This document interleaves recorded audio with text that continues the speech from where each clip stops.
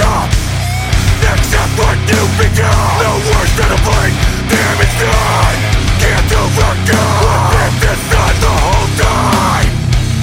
The restitution pain all in your mind. The worst person ever. I fucking recorded like 8-minute intro, and I go back to check on it. Boom, it didn't record. Because I forgot to hit record. I'm a fucking idiot. But anyway, the band you just listened to, they're called Watcher. They're out of Pennsylvania, man. Heavy ass shit. This dude from fucking Sweden hit me up because I asked people to, well, you know, if they like to share their music. You know, it doesn't matter where you're from. You don't got to be fucking Detroit.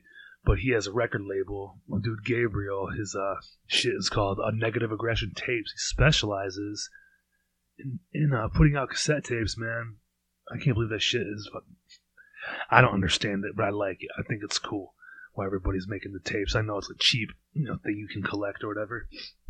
It's fun. But the band Watcher, their album that they put out, I think it's fucking December.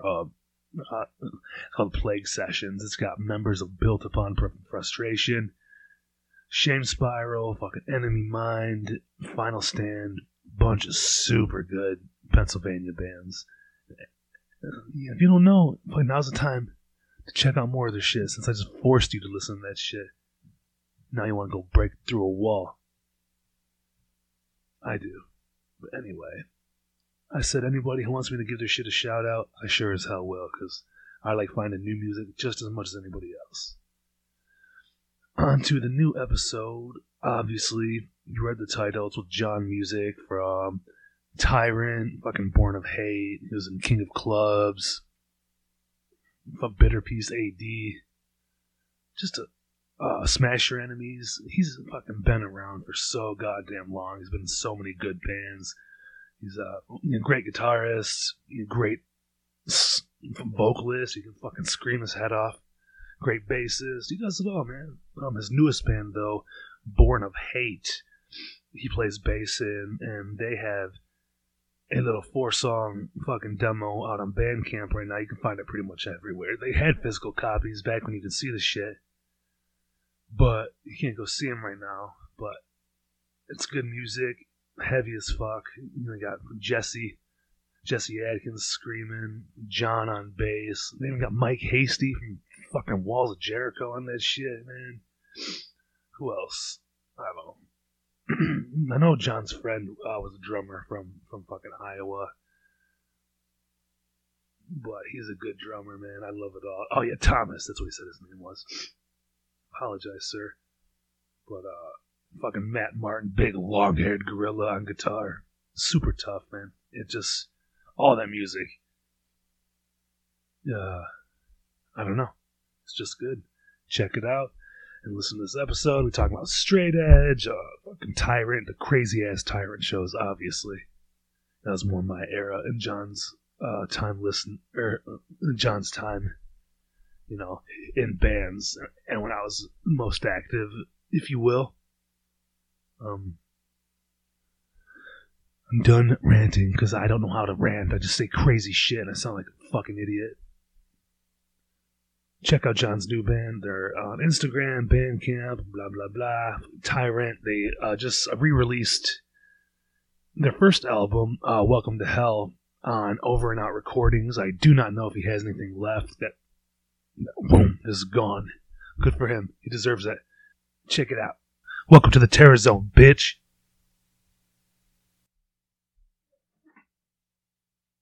It is recording. Are you sure, you motherfucker?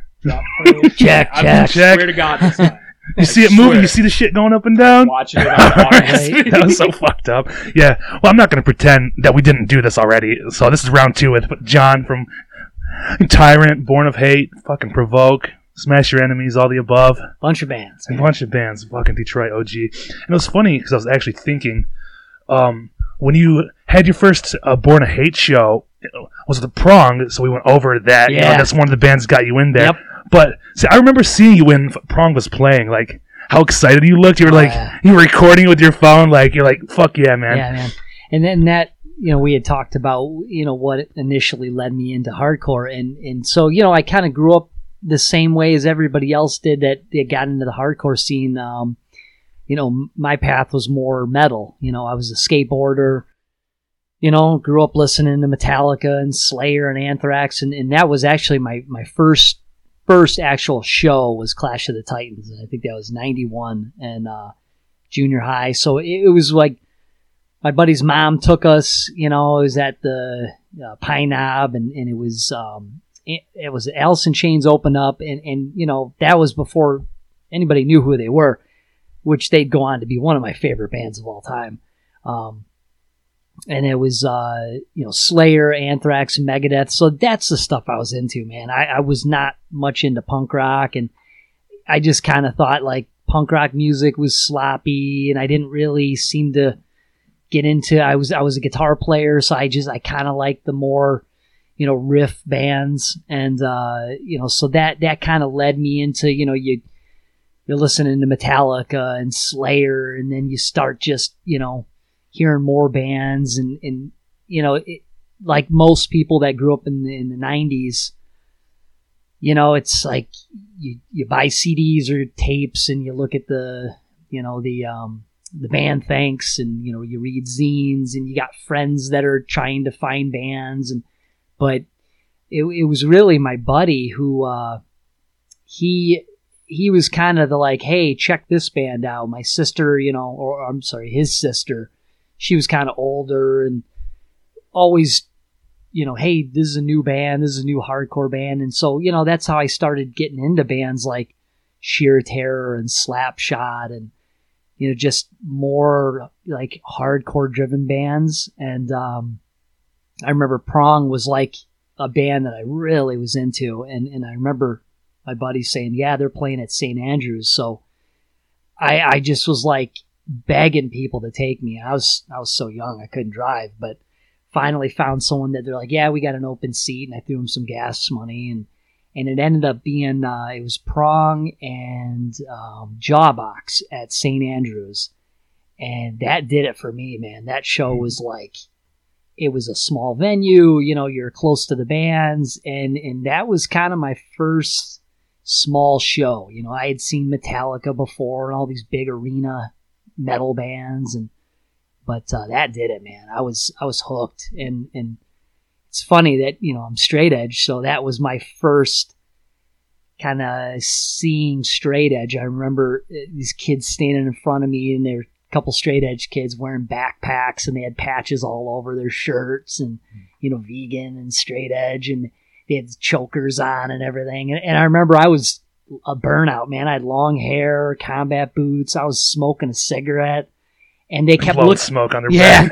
And they kept looking back at me, and I said to my buddy, I'm like, what the fuck are these motherfuckers looking at? Like, we're like kind of white trash metal dudes, and we're thinking like these dudes are gonna get fucking beat up, man, because they just kind of look like these like little goofy kids with their hoodie and their patches all over, and so that was kind of my first, I was kind of questioning what's straight edge, and then I remember my buddy telling me about it, and at the time I was, it just wasn't something I identified with, but yeah, man, that did it. So yeah, were you in any bands at that time, or you didn't start till later on? I did some goofing around in high school.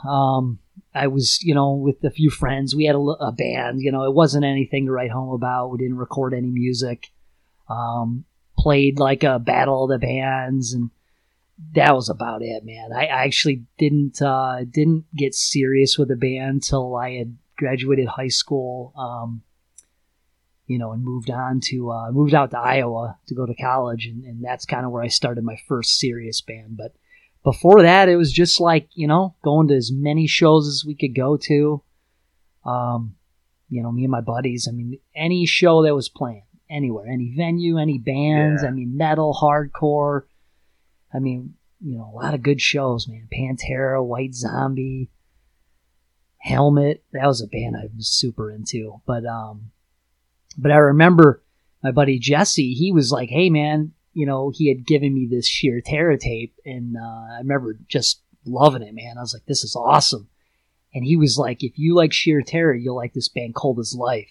and he played it for me, and this is the demo with Ron, and I remember just being like, fuck, this is so heavy. And he's like, they're from Detroit, they're this fucking just heavy ass, just evil band. And you know, I'd seen their name on flyers, and it seemed like every show they played was always 21 and over, you know, and a lot of venues, you know, couldn't get into. And finally, I think I was in high school, and there's this death metal band playing, Malevolent Creations, and I was into them, and I thought, you know, let's go to that show. It was at the Ritz in Roseville, and the opening band was Cold as Life, and I was like, fuck, this is awesome. And this was back when Jeff was singing and playing guitar, and I remember just thinking, you know, obviously different vocals than the demo I had heard, but it was just like the evilest, heaviest shit ever. And I was like, and it's just progressively, that's where it went with music. It was like, you know, you start off with some metal and kind of got into some more hardcore bands and Slapshot and Madball and Agnostic Front, and that led me to, you know, bands like Cold as Life, and that changed it all, man. The heavier the better. Yeah, huh? man, so heavy, and it just, you know, I think I had told you before, I was in Harmony House, and I found this cassette tape called Universal Stomp, and I didn't know who they were. Again, recognized the name, but the tape was called The Stomping of Jake, and I just looked at the song titles, and I'm like, this band's got to be so heavy. And so I bought it, and I was like, kind of reminded me of Biohazard, which at the time was like my favorite band, and still is my favorite band of all time. You know, and but yeah, so yeah, I moved to Iowa, spent, you know, so as of 95, spent quite a few years there going to college, played in 2 bands there. My first serious band was Provoke, so played a lot of good shows, put out some music, a lot of good opportunities to play with really good bands. Some of the shows, you know, that we were able to get on were just iconic bands like SOD, Clutch, played with them. Yeah. So how's the scene in Iowa? So when you think of Iowa, you kind of think of like in the middle, like cornfields, or fucking cows everywhere, like and you're right, slaughterhouses, and then. So is there like a venue, or is it just like a VFW that they allow you to play there, or bar shows? So it was the Quad Cities, so it's 2 Iowa cities and 2 Illinois cities that all meet together. So it was actually a pretty big area, but you're right, man. You go 10 minutes outside of that, it's nothing but cornfields and just pastures and but, you know, it's the connector between major cities, you know, so it's where all the bands drive through, you know, so I mean, it was actually a good stopping place for bands to play shows on their way to Chicago or St. Louis, or if they're heading to the West Coast, you know, they're hitting that highway. And so, yeah, I mean, there were a lot of good shows that came through, mostly smaller bands, but you know, they had their own venues, and there were some, you know, pretty big places, but there was a lot of DIY stuff too. There was a coffee shop that did shows, and that's ultimately where I'd get my start booking shows. Is my buddy, you know, he was booking hardcore bands, and he got asked to do a Hoods show, and he was kind of like, I don't like this tough guy stuff. You know, John, you're into that tough guy stuff, aren't you? You know, and he said, you know, Hoods needs a show, and it's with Dysphoria, and so I didn't know what I was doing booking a show, but I was like, yeah, man. I'm like, seems pretty easy. I just, you know, hooked up with this coffee shop that had like a little space in the back, and got someone that had a PA, and just kind of DIY'd it. And that kind of opened up, you know, booking shows. And, you know, I hooked up with Joe Hardcore that does This Is Hardcore Fest, and he would send me bands, and, you know, hey, this band needs a show coming through. And so, yeah, was able to book a lot of good shows. Yeah, fuck. Yeah, because I don't know anything about like, booking or anything, but I can imagine, you know, when you're in such a small city, you know, I know bands have to pass through, but were you calling bands like to come like, hey, Not really. Or just see they're about to go on tour. Yeah, just be like, you like had zines or just like over the phone, because what the fuck? There's no internet. Well, it's not too big then, right? It would be more the booking agents, would just be like, hey, we got this band coming through. We're looking for a show somewhere between here and here. And, I worked probably around like 3 or 4 cities, where I could book shows, and I would just, try to help out as much as I could. And, it was nothing we're making money off of. And, the shows were good. Lots of kids would come out, but it was definitely DIY. It wasn't any like, I'm trying to do this for a living, but yeah, man, I booked a lot of good bands, but gave my bands an opportunity to play with some good bands. I started another band called King of Clubs, and play guitar in that band, and we just try to play any and every show we could get on. So yeah, it was cool, man. We were able to play with a lot of good bands.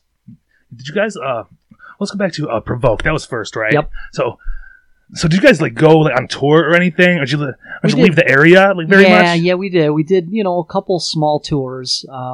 We did like a 10-day one time. We did some long weekends, but it was tough because the band, we all had jobs, we all had stuff we had to responsibilities, so we couldn't just take off and tour. But no, we tried. We played a lot. We did play a lot of shows, but didn't tour a whole bunch. But probably my favorite tour we did was we did a 3-day with Cold as Life, and that was awesome. So we did like Illinois City. We did a show in Iowa. I take that back. It was supposed to be 3 shows. 1 got canceled, and so yeah, we didn't get the 3rd show. But that was right when Declination of Independence came out. So they were just looking to get away and do a weekend thing, and so we hooked up with them, and it was awesome. Yeah, and that's one thing I was also confused on, because I didn't know if Tyrant or King of Clubs came first, because I didn't really know you that well. Yep. So I seen like King of Clubs after I knew who Tyrant was. Yep. I was like, oh shit, okay. Yeah, so basically, King of Clubs was started just me and a bunch of friends, and it was probably like 2001 or something. I can't remember the date or the year, but yeah, we started in Iowa, and eventually, once I moved back to Michigan, they would continue on without me, and they did a lot of good things, man. They played Europe a few times, and put out a lot more music, but they had broken up, and then they did. Or I should say we got asked as an original lineup to play a benefit show for a friend, and I want to say it was like 2014, 2015, I think. So we did kind of reunite and play that benefit show, and that just kind of re-sparked the fire to, write more music, and we went to Europe and put a new record out. And so, yeah, that's probably why, because that did come out after Tyrant had already been broken up. But yeah, that band, once I moved back to Michigan, that was about 2003. So my band Provoke had broken up, and King of Clubs, I had, quit to, from moving back home. So,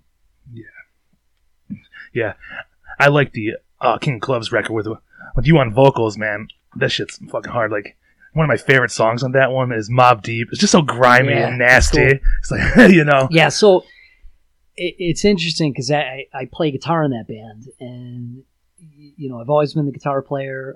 The singer James, great front man. It's just when we recorded that record, we recorded the music, and I don't know, man, just something, it's just he wasn't feeling it. He wasn't feeling singing anymore. I don't know, man. I don't know if it was just some personal stuff going on, but he just didn't want to go in. He just didn't want to record, and the album just sat.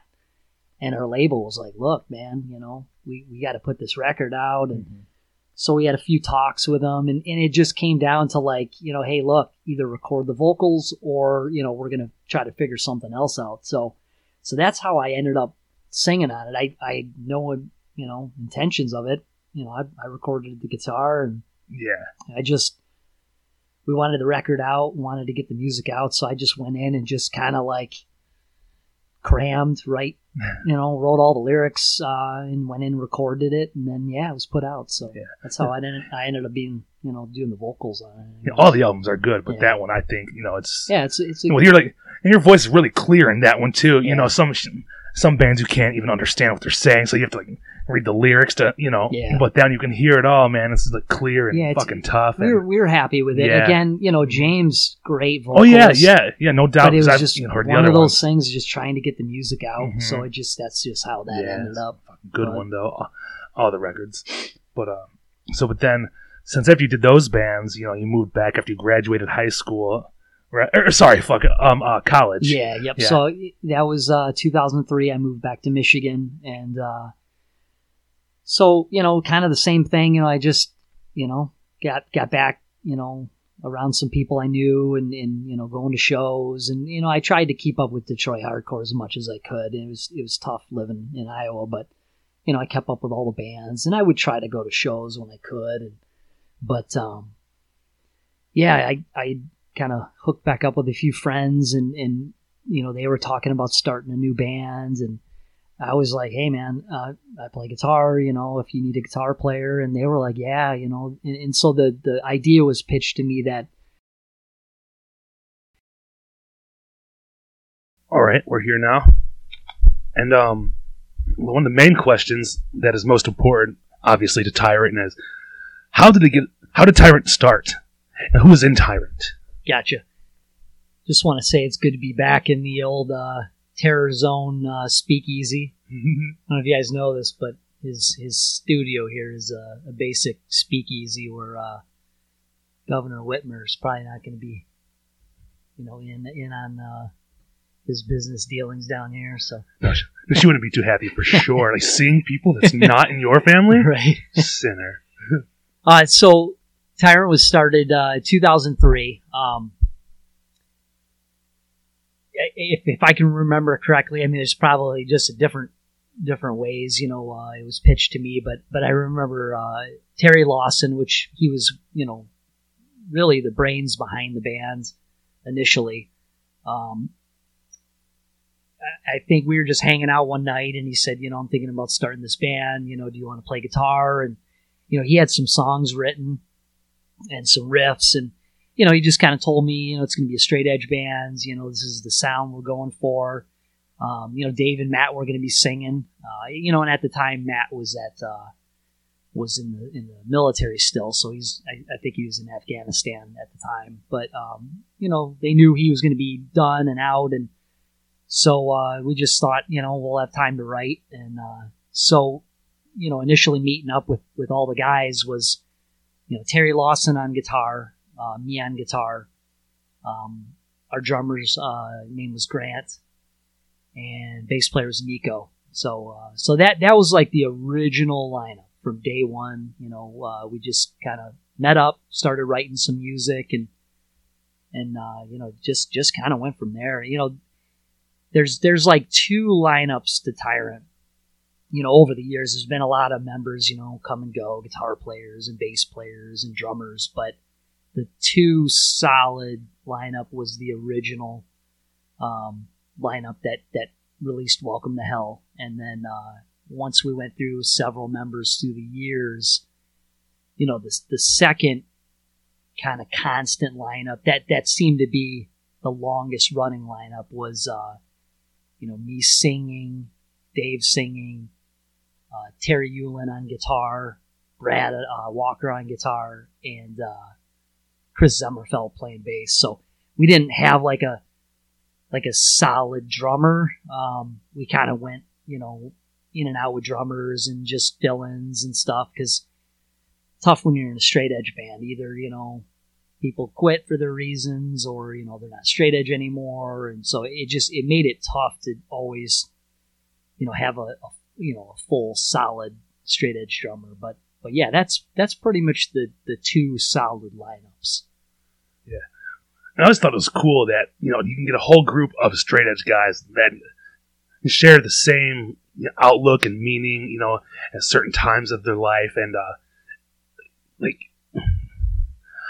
don't know how I want to put it. Like, there's not many people you can find 5 or 6 guys that all don't drink or smoke or whatever, Yeah. except like at a hardcore show. you know, yeah. it was a big ass group of guys. I will say during that time there was a lot of straight edge people, so it wasn't hard to really find members at that time. That was just a time when straight edge was alive. There's a lot of straight edge bands. You know, a lot of the people coming to shows were straight edge, so it was getting to be a big movement. But that comes and goes through the years, man. It's like sometimes there'll be a lot of straight edge kids. You know, some will sell out, some will just stop coming to shows, but it does get difficult, you know, as you stay together as a band and lose members.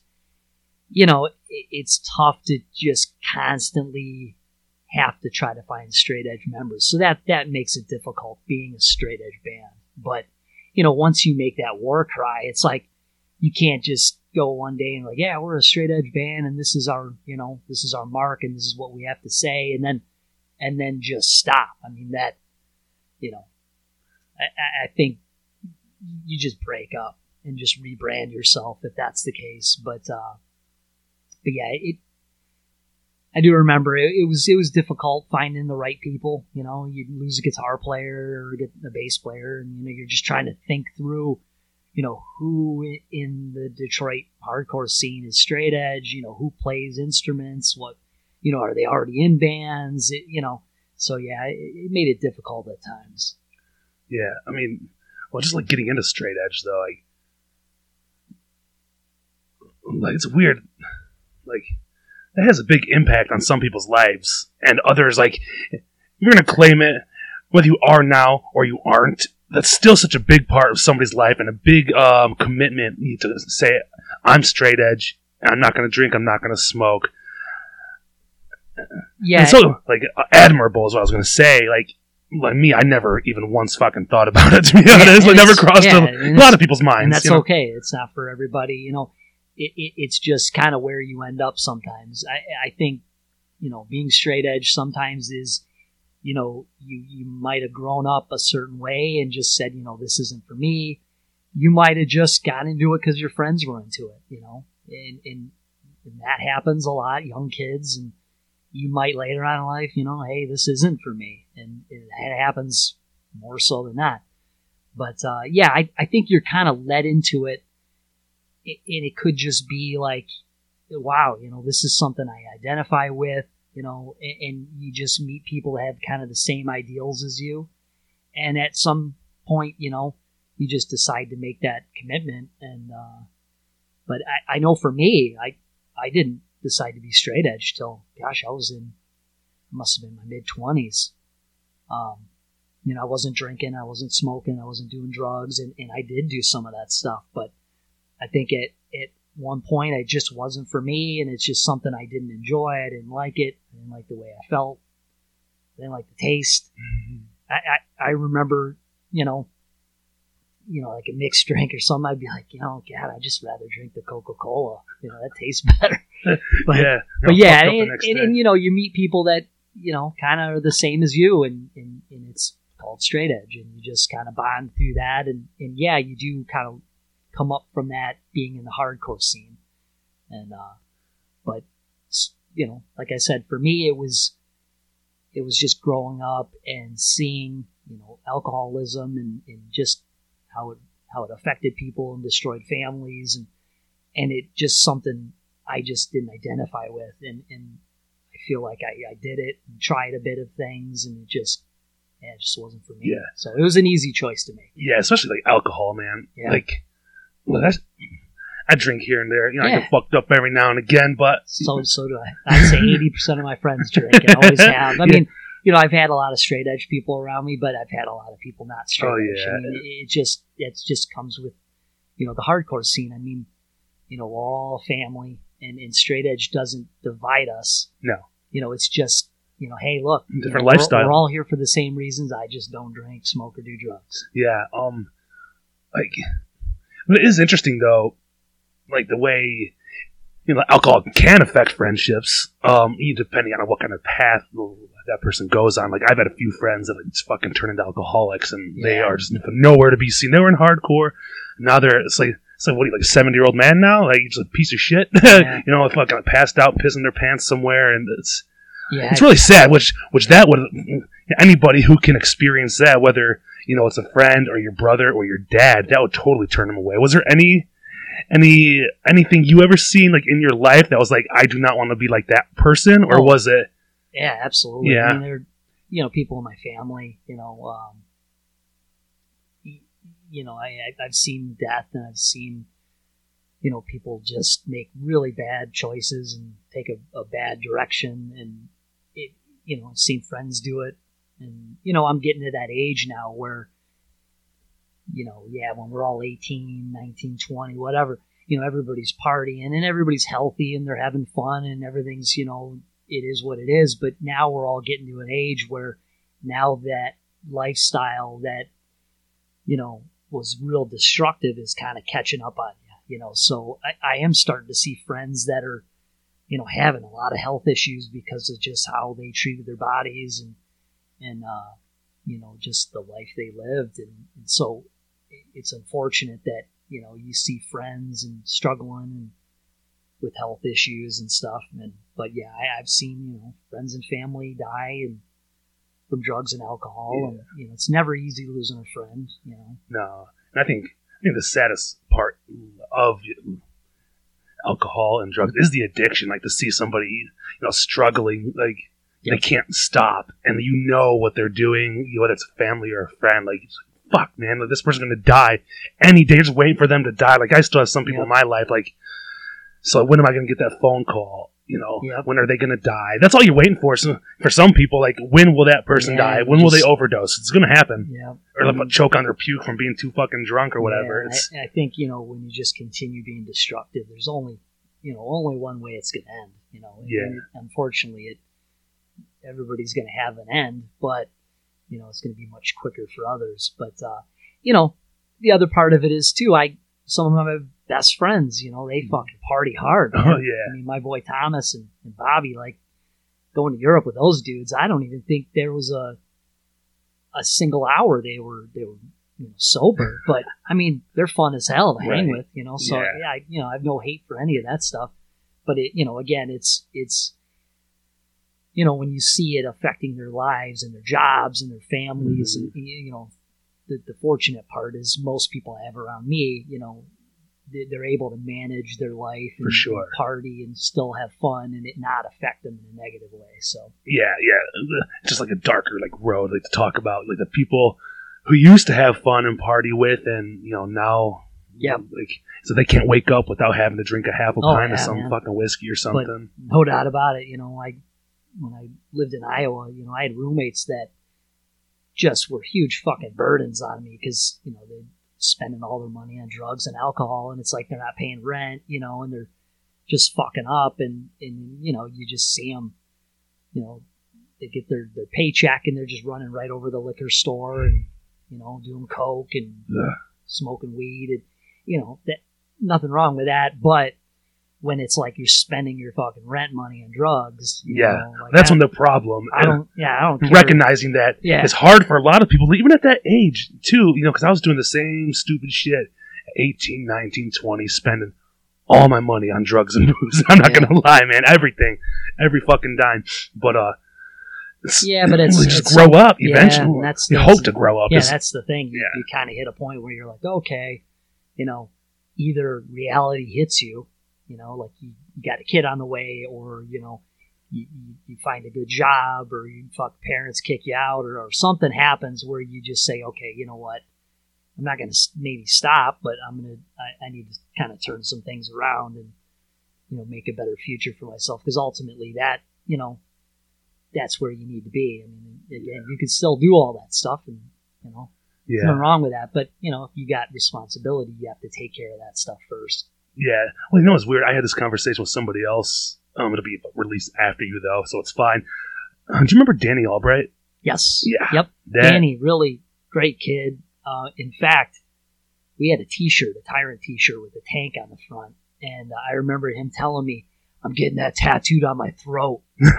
And I was like, yeah, whatever, man. And he's like, no, I'm fucking serious, man. I'm getting that thing tattooed on my throat. And I'm like, all right. And I remember he was a little baby. Yeah, he's a young kid. Gosh, he probably was only 16, 15, 16. But I remember... He died when he was 19, 18 or 19, so I remember him being serious about it, like, send me the artwork. And the guy that drew it up was from, like, the Netherlands or something. And it was, like, this real, great artist that had done stuff for, like, Slayer and Metallica and stuff. And he drew this T-shirt for Tyrant. And... yeah, he was all about it. He's like, yeah, I'm getting that tattooed on my throat. And I remember we were all just like, yeah, whatever, man. Yeah, he never did. But yeah, I definitely remember Danny. Yeah, well, I mean, where I was going, it was just like sad how he was fucking hardcore straight edge for as long as I knew him pretty much. And then, some sort of influences or like changed his mind or decisions. And it was just a fucking spiral. Like, it was like 6 months, man. Like 6 months later, he started drinking, smoking weed, which is fine. People make decisions at different ages, but he already had addiction like in his family. Like he had some family members, he had 2 family members that already passed away, and that was like one of his big influences for being straight edge. His brother and his mother. But that's unfortunate, man. It was because like, he was such a good kid, and I used to hang out with him all the time. He was fucking straight edge, but then it's like once he sold out, or whatever you want to call it. It's like he's doing so hard, and so many people were so down with that idea. They're just like feeding him, and it was fuck, it's not good. He ultimately died, man. Yeah, the part that sucks about it is like whether you're going through some shit, depression, or you just got some mental health issues, drugs and alcohol they're depressants, so it's just going to take everything you have and just make it all worse for you, and it just.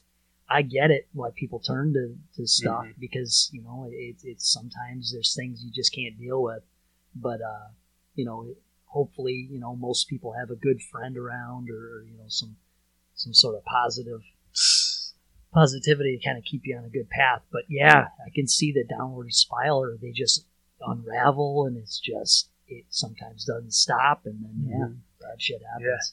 Actually, the last time I seen him was that fucking Earth Crisis and Tyrant show we had talked about. I rode with him to that show, and that was the last time I seen him because that was in fucking March, and he died in April. And I was like, motherfucker, because we rode to the show, we rode back, whatever, and then he fucking passed away. And rest in peace. Yeah, for sure, Danny Albright. But it was like. After he died, I don't know, man, it affected me really, really bad because we're good friends. Yeah, and the shit's real. Like, for sure. It happens. Yeah, it fucking happens. That was the big, big wake-up call for the way I was living my life at the time was him passing away. And I was living with my girlfriend, she's not my wife, and she had her baby was like 8 months old at the time, which is not my biological son. I call him my son. He's 13 now, dad's son, whatever. But she was like, your friend just died, and I was just going down a worse path. I was getting fucked up even more and more and more, and then there was like an ultimatum basically at the end of this story. It's either you clean up your shit, just a little bit, stop doing the hard drugs, and just fucking move on. But it was a wake up call for sure with Danny. That's all I'm trying to say. Yeah, for sure. Don't do drugs, kids. Stay in school. Yeah, school fucking sucks though right now, especially. But kids, well. My daughter just started going back to school like 2 weeks ago, or last week. She goes 4 days a week, man. Yeah, I don't have kids, man. I got 2 dogs, and they drive me fucking crazy. But they're the coolest dudes ever. But what kind of dogs do you have? So I got a Boston Terrier. His name's Maximus. He's a 1.5 years old, so he's just a little jerk.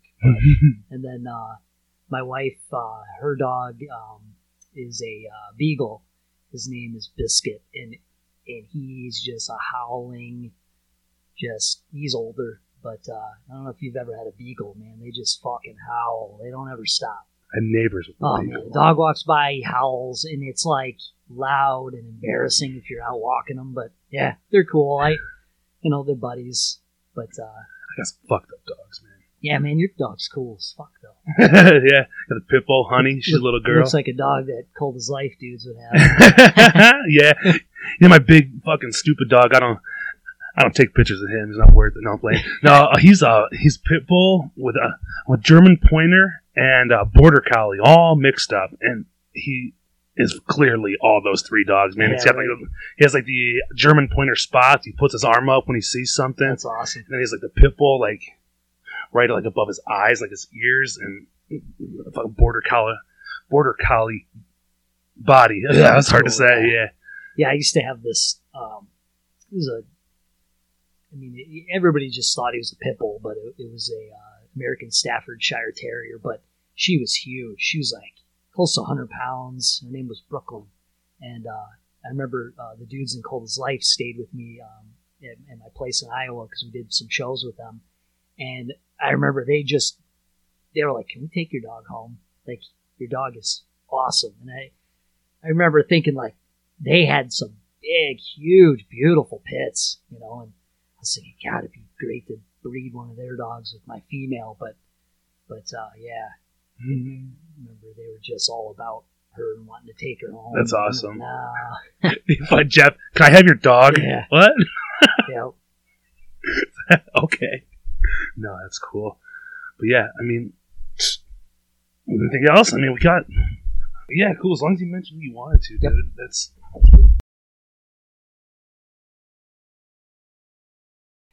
It was going to be Dave Hayes and his brother Matt. So I knew Dave real well. We grew up, went to the same high school and everything. So, but I didn't know his brother real well. But it was going to be a straight edge band. Dave had the name Tyrant, and so that's kind of how it was pitched to me. But at the time, Matt was still in the military, so it was like, well, let's write some music, get the music going, and once he gets out of the military, we'll get to it, man.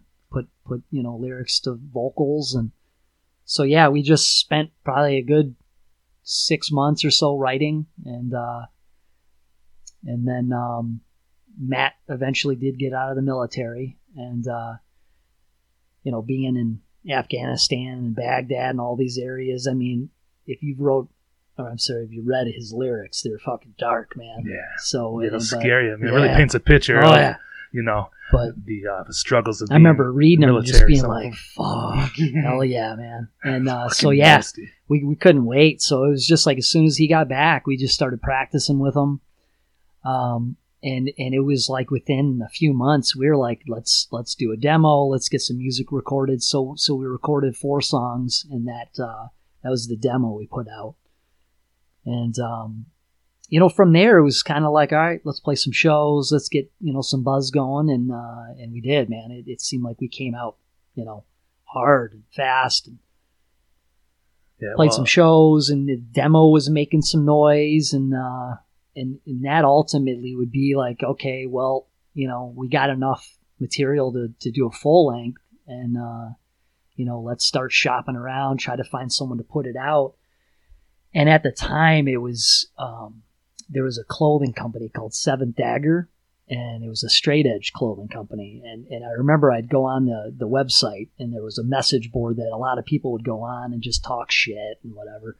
And it was cool. The message board icons, when you hovered your mouse over it, it would sound like a fully automatic, machine gun going off, like firing rounds. It's super cool. So you just sit there and keep going over the icons, and it just kept sounding like a machine gun going off. It was the coolest thing ever. But I think he had posted something or something where he had already put out a couple records, but his name was Danny Sober. So I think he was looking at starting like an all straight edge record label, because he had put out a few records, and so he was looking to rebrand to like a strict straight edge record label only. And I remember just hitting him up and being like, hey man, we got this demo, I can send you, we're kind of looking for a label. And so he hit me back pretty quick, like, hey man, I love it.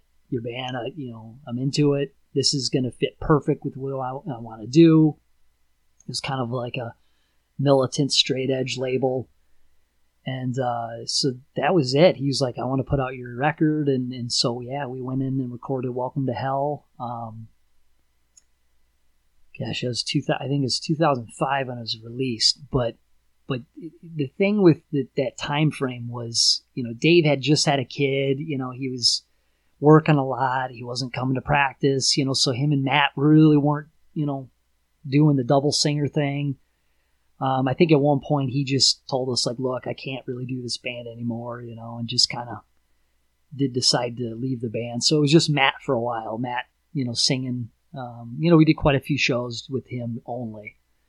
And so on that record, that's why you only hear Matt singing. Dave was not on that record. And he would rejoin the band later on when things kind of cooled down for him. But yeah. It's still one of the fucking hardest records to this day, I think. Just so it's out of Detroit. There's something about Detroit hardcore, the heavy shit that like, this is fucking gritty, and the lyrics and the guitar, which all come from the same sort of like, it's like a DNA, everybody shares the same, style, so like a New York band. Yep. What a fucking New York hardcore band is, and what a Detroit hardcore band is.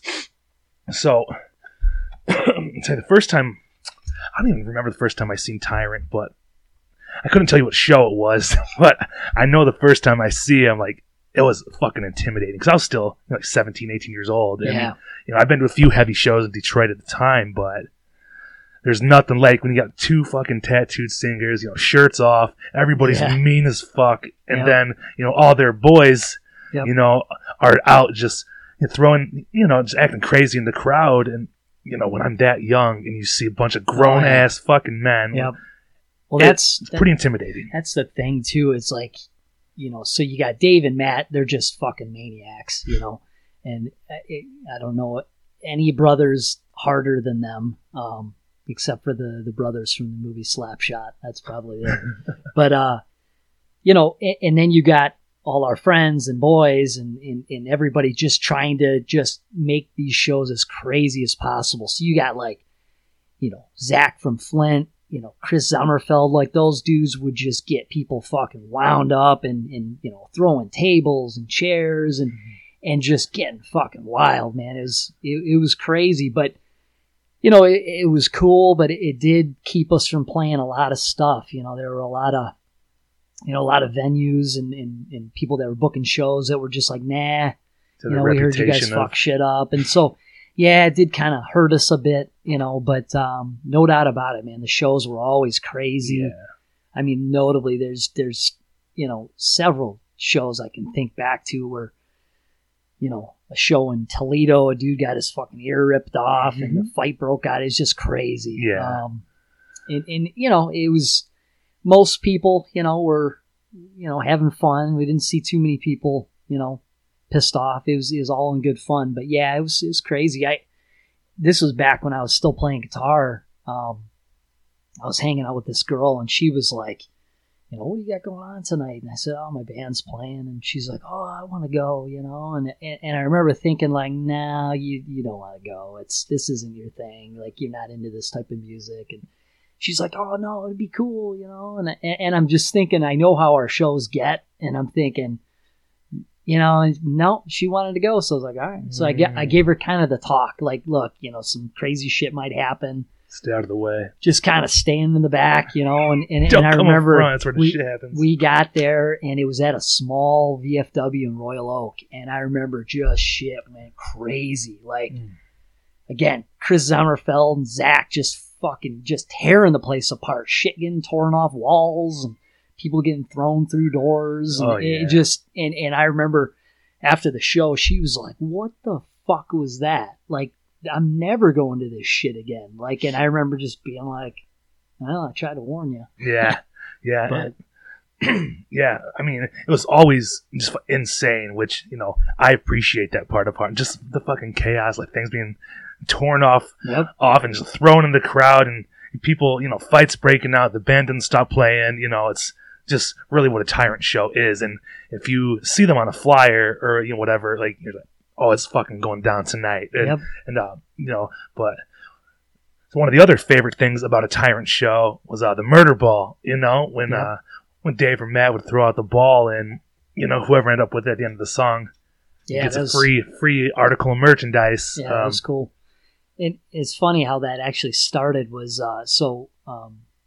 This is back when I was in King of Clubs, and we had played a show in Wisconsin. It was a big fest, and a bunch of good bands played. Modern Life is War played, Too Pure to Die. I mean, just a bunch of greatness, Midwest bands, and some Chicago bands and everything. And I don't know what started it, but we just had like a football in our merch bin, and I don't know if we just had it because we were throwing it around, like, you know, whatever.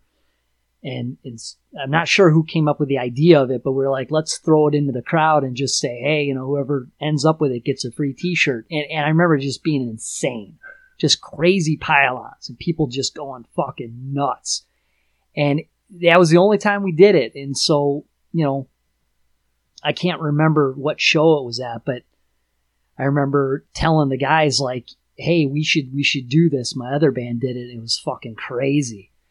And I don't even think it was a football. We had like a baseball or something. And I remember we just kind of came out there and just, you know, hey, whoever ends up with it gets a free shirt. And that was it. From that day on, it just became like our thing. You know, Murder Ball. Jesus Christ. I mean, we went through so many damn footballs. We never ever got them back. I don't know. We always, you know, the kid always got the shirt, you know, but I mean, there was some crazy shit that went on with that. But I mean, a lot of people have seen that video from that show in Cincinnati, the one where, you know, we're playing in a wrestling ring and Dave jumps off the stage and jumps like on a pile of kids. Like a frog dive, like a wrestler, like fucking Eddie Guerrero or something. That show is so right awesome. On top. And the thing is you get all these, like, you know, PC hardcore kids. They're all like, oh, keep violence out of hardcore. But, you know, if you watch the video, everybody there is having a fucking blast. Yeah. I mean, it looks like people are getting their asses handed to them, but it's all in good fun. No. Dude, those Ohio dudes. It's always a forearm. You never see a fist, really. Right. It's always a forearm. But I mean, everybody had a smile on their face. Oh, they love it. It was a good time. Yeah. And those Ohio dudes, man, they just fed off that shit. So it's like the crazier the show got, the crazier the kids would get. And so, you know, that video is just a classic of just, you know, everybody having fun, Murder Ball. Yeah. We had a few times where it got a little out of hand. It was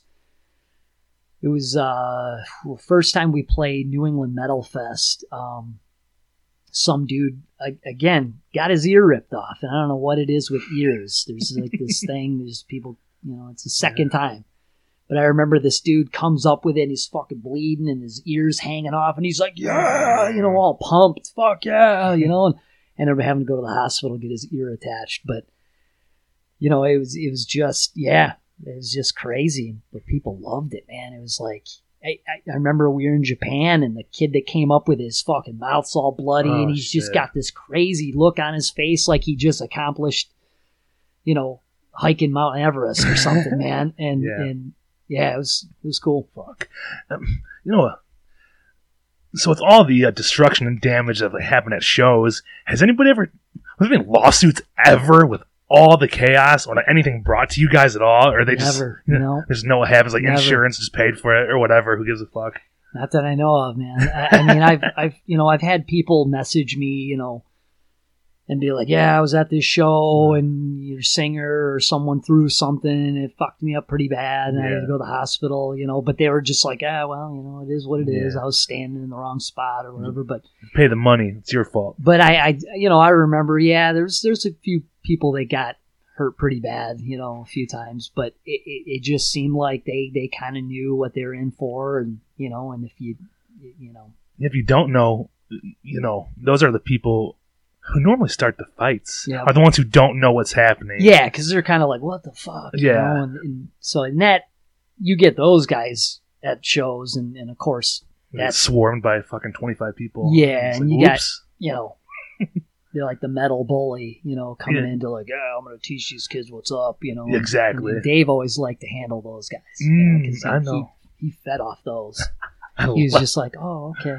Fucking love the metal bully. I'm gonna teach this guy a lesson. Yeah, and it just actually popped in my head. I remember one time when you said you used to have that football. One time there was a hard baseball. I don't know why, but you know when the beat drops, you know, Dave just fucking whipped it like into the crowd, and I'm almost positive it hit somebody because you know everybody just piled onto the ball, but someone got smoked. I think that was at the Modern Exchange, to be honest. I don't know. I think it was, but Yeah, I feel like I said, sometimes we'd have a football, sometimes we'd be like, fuck, we forgot to get a football, or we lost it or whatever, and we'd just find whatever we could find that was round. And here it comes. We did play a show one time it was in Ohio. Might have been Cincinnati too. Again, Cincinnati was always crazy playing there. But it was in a fucking batting cage. It was like a sports complex or something. And it was with Suffocate Faster played, Death Star played. I mean, so here's these hard round balls just sitting all around. And it just got insane. Dude. People playing dodgeball with these fucking hard balls. Holy shit. And I remember at some point, someone was collecting them all up and trying to get rid of them, so because people were getting fucking I can just smashed imagine with them. the fucking No, that's fun. I don't care what you say, man. But that's fucking fun. Getting hit in the head with a hard ball, that's different than like a football. But yeah, I remember they were there, and then all of a sudden, someone must have started collecting them all up. No, we're not doing this, man. When there's 40 balls, nobody's safe. Like, you sort of have to be like engaged in what's happening. Yep. But if everybody has a ball, then everybody's getting hurt. Yep. Fuck it. You're at a Tyrant show. Yep. That's just what happens. Good times. So, and amongst all the chaos, you guys got pretty damn big. You were known. Yeah, I wouldn't say big, but it was more like people knew who we were. Yeah.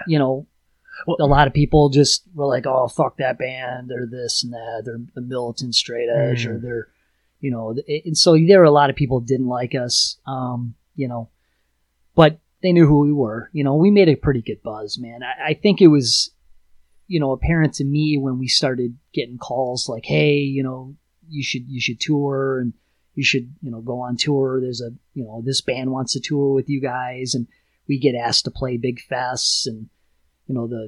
Probably one of the best shows we ever played was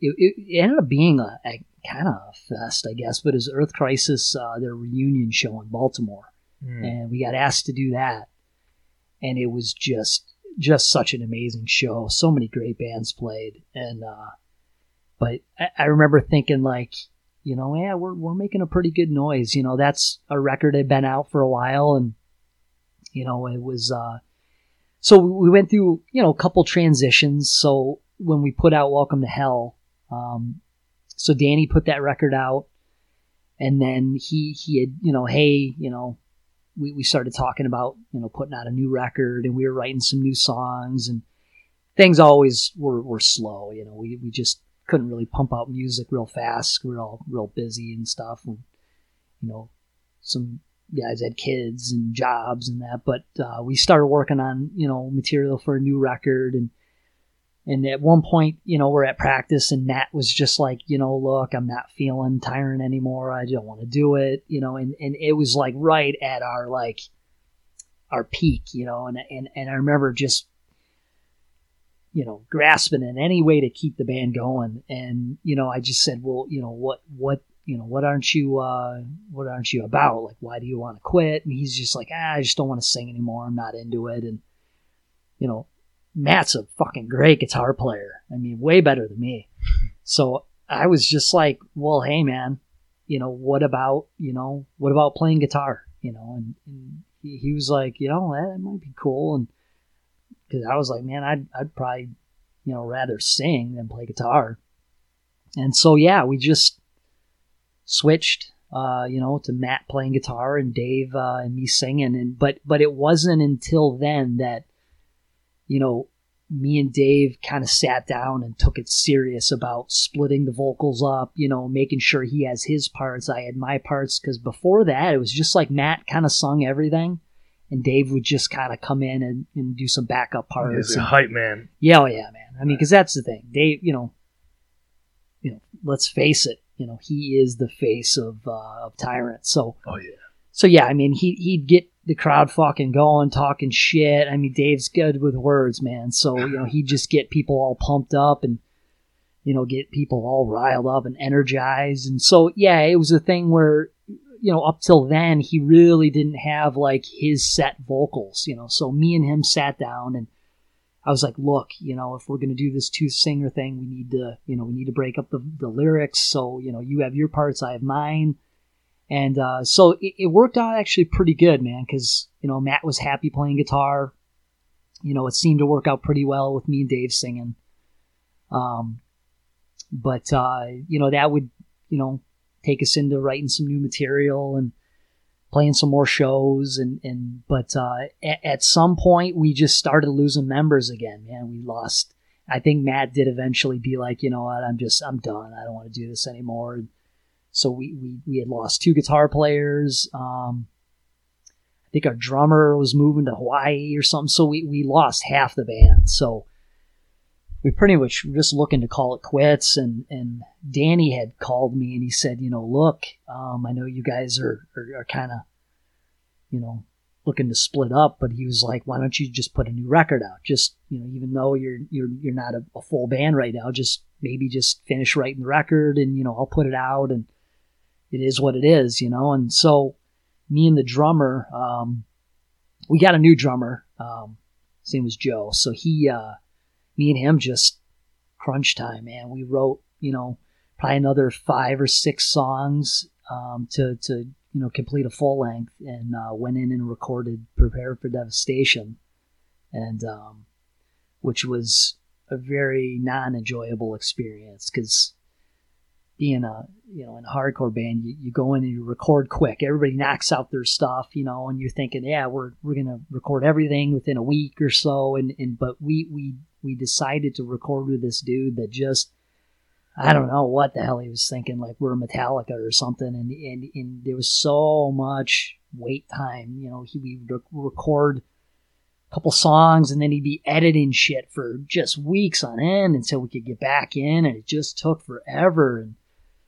And it, again, was one of those things where, at the time, Dave had another kid, we weren't really practicing that much. And so, we went in and recorded vocals, and Dave, he just did some backing tracks because, again, he just didn't really have time to practice and was working and had the 2 kids. And so, but, around the time that we were recording, we get a call from Danny again. And he's like, hey man, you guys are getting asked to play New England Metal Fest. And we were like, fuck, so this is like 2008 or so. And we're like, we can't turn that down, and so that's when we decided, like, okay, we need to kind of gear up, get some new members. And so we brought on Terry and Chris Zemmerfeld and our drummer, Joe. So we're done with the record. It's all recorded. He tells us, yeah, I'm, looking to get into, doing Border Patrol, and I filled out the application, so I'm going to eventually be moving. And we're like, well, how long is this going to take? And I remember him being like, oh, it's going to take, several months. It takes forever for those things to get interviews and shit like for that. Sure. Talk to everybody, fucking neighbors. And So here we got, we got a full band lined up, everything, and we're ready to go on tour. We got a week before we leave to go tour to New England Metal Fest. Joe calls me and he's like, I got some bad news. So I'm moving to San Diego next week. And I was like, what the fuck? And he's like, yeah, man, my application went through. They want me there next week, and I'm like, dude, we're supposed to fucking tour next week. Fuck. And he's like, I can't do it. So we just basically scrambled to just find a fill-in drummer. And thankfully, Robbie from Let It Die, he was like, yeah, man, I'm down. I can learn the songs. I'll be ready to go. And, I think he learned the songs, a couple days, which not hard, but yeah. So we scrambled, practiced a bunch, a good straight week, and yeah, went on tour, and Robbie filled in drums. So he saved our ass. Fuck. Yeah. What year was that New England Metal Fest you guys played? So we played it twice. I think 2008 was the first time we played it, and then we did play it again a couple of years later, but I can't remember if it's 2 years later or 3 years, but yeah. But, yeah, there's a couple of videos of that on YouTube. Yep. You one of the, I think, yeah, you were singing at the time. Yeah, so both at that time, me and Dave were full, fully time singing. But yeah, the record would come out I think right after that. So that would have came out like 2008, I think, is when Prepare for Devastation came out. And yeah, you know, it was, again, a record that just gave us more opportunity, you know, more shows. You know, it seemed like, you know, we're just doing more and more and get more opportunity. But from that would bring Danny from Seventh Dagger. You know, he's kind of talking about, well, I'm not sure I'm going to keep my record label going. And so, you know, it was kind of a, you know, what do we do? You know, and Chris is in the band. So, you know, Chris started taking over some of the duties, you know, booking shows and some of the band business. So he said, well, you know, let me talk to some people, you know, let's see what we can pull together. And so he ended up talking to John from Eulogy Records, and John was all about it. He's like, yeah, man, I'm down. Let's you know, let's do something. And the record hadn't been out that long. So, gosh, it only been out maybe like 8 months, you know, 6 months, something like that. And so, you know, he decided instead of just starting fresh with a new record, he was going to repress Prepare for Devastation. So he bought the rights from Danny and repressed it as a Eulogy record. So that's kind of where our start with Eulogy came from, was, you know, he repressed that. And then, you know, eventually we'd go on to, you know, putting one more record out with Eulogy. That was Extinction. That was, gosh, these years all kind of run together. I want to say it was like 2011 or something like that. Yeah. Yeah. And the album, Extinction, is that the one that Devil's Night was on? No, Devil's Night was on Prepare for Devastation. Man, that song's so good. It's a cool song. I always like playing it live because it had just such a good, you know, it's got a good fast part, so it gets people, you know, circle pitting, and then it's got a couple just smashing riff parts that, and especially when you play, you know, hometown show. Oh yeah, that fucking song, you know, because a lot of people know Devil's Night, you know, Night Before Halloween. And Detroit used to get the most notoriety for it because it's fucking fires everywhere, like world record fires, you know. Every year just seem to get worse and worse. And, you know, I'm not that far from Detroit, but it seemed like I stopped at the border. I'm in Lincoln Park, one city over, a mile away. It's just nothing here. All you get is like eggs and like toilet paper, and then 2 miles down the road, just fucking burning buildings. Like, Jesus Christ. Yeah, that's, you know, that's just like a song that sticks in my head because of Detroit. How fucking crazy the city is, or was. Yeah, and the cool thing about that record was, and it's funny, you had posted a flyer on your Instagram, that Firestone Fest show with Earth Crisis. Oh, yeah. Well, I had seen the flyer early on, and Tyrant played that show, but I remember thinking, like, gosh, I wonder if I could get Carl to sing on our record, because it was right when we were, you know, recording our record. And so I hit up Danny and I said, hey man, you know, could you get me Carl's number, because him and Carl are pretty tight.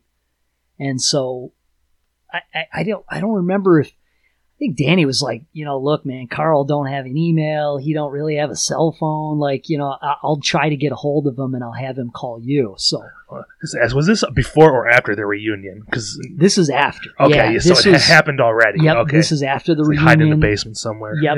So they were starting to do some tours and playing shows, but so I get a call from Carl, and I had, you know, I'd seen him several times at shows in New York that Tyrant would play. We played a couple of Edge Fests in upstate New York, and he'd always be at those shows. And I remember, you know, talking quite a bit with him, and he made it pretty clear. He's like, man, I love Tyrant. You're like one of my favorite straight edge bands right now. And so, you know, we're all looking at Carl like, you fucking kidding me? Like, dude, you're in Earth Crisis. Like, Mr. Save the World. You're like the reason we're a band, you know?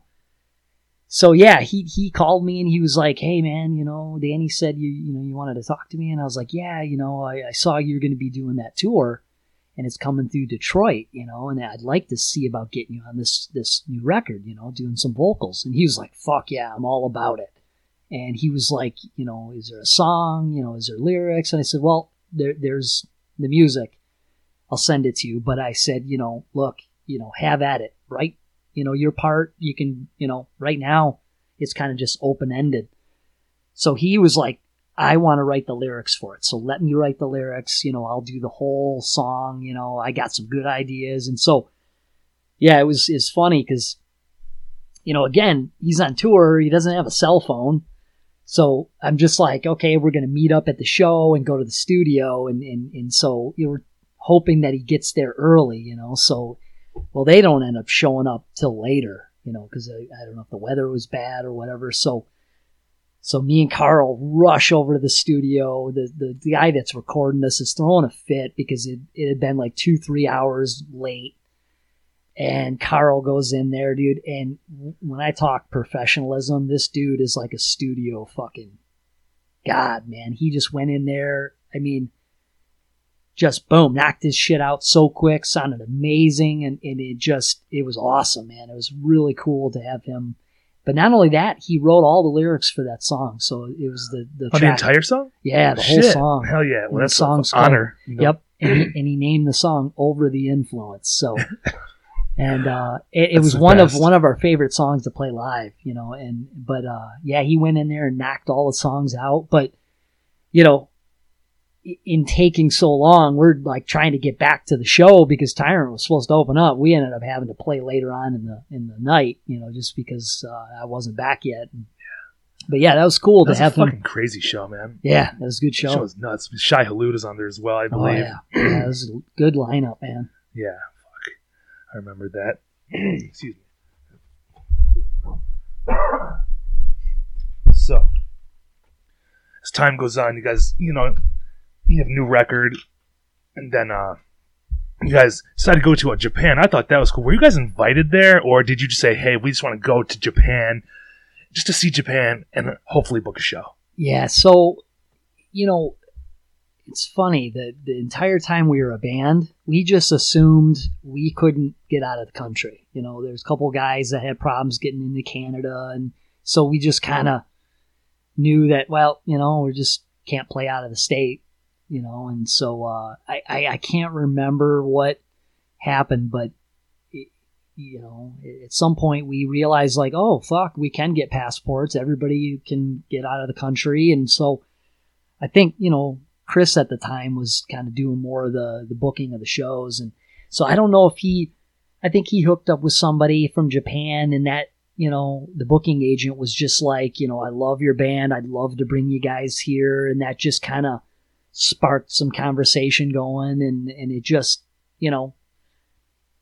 turned into a reality, man. So yeah, it was great going to Japan. I mean, that was our first, other than a couple Canadian things, that was our first, out of the country tour, because we had done some tours, but it was all mostly US stuff and a couple Canada things. But yeah, Japan was awesome, man. It was like a once in a lifetime thing as a band, to go and play there, and the shows were awesome. Yeah.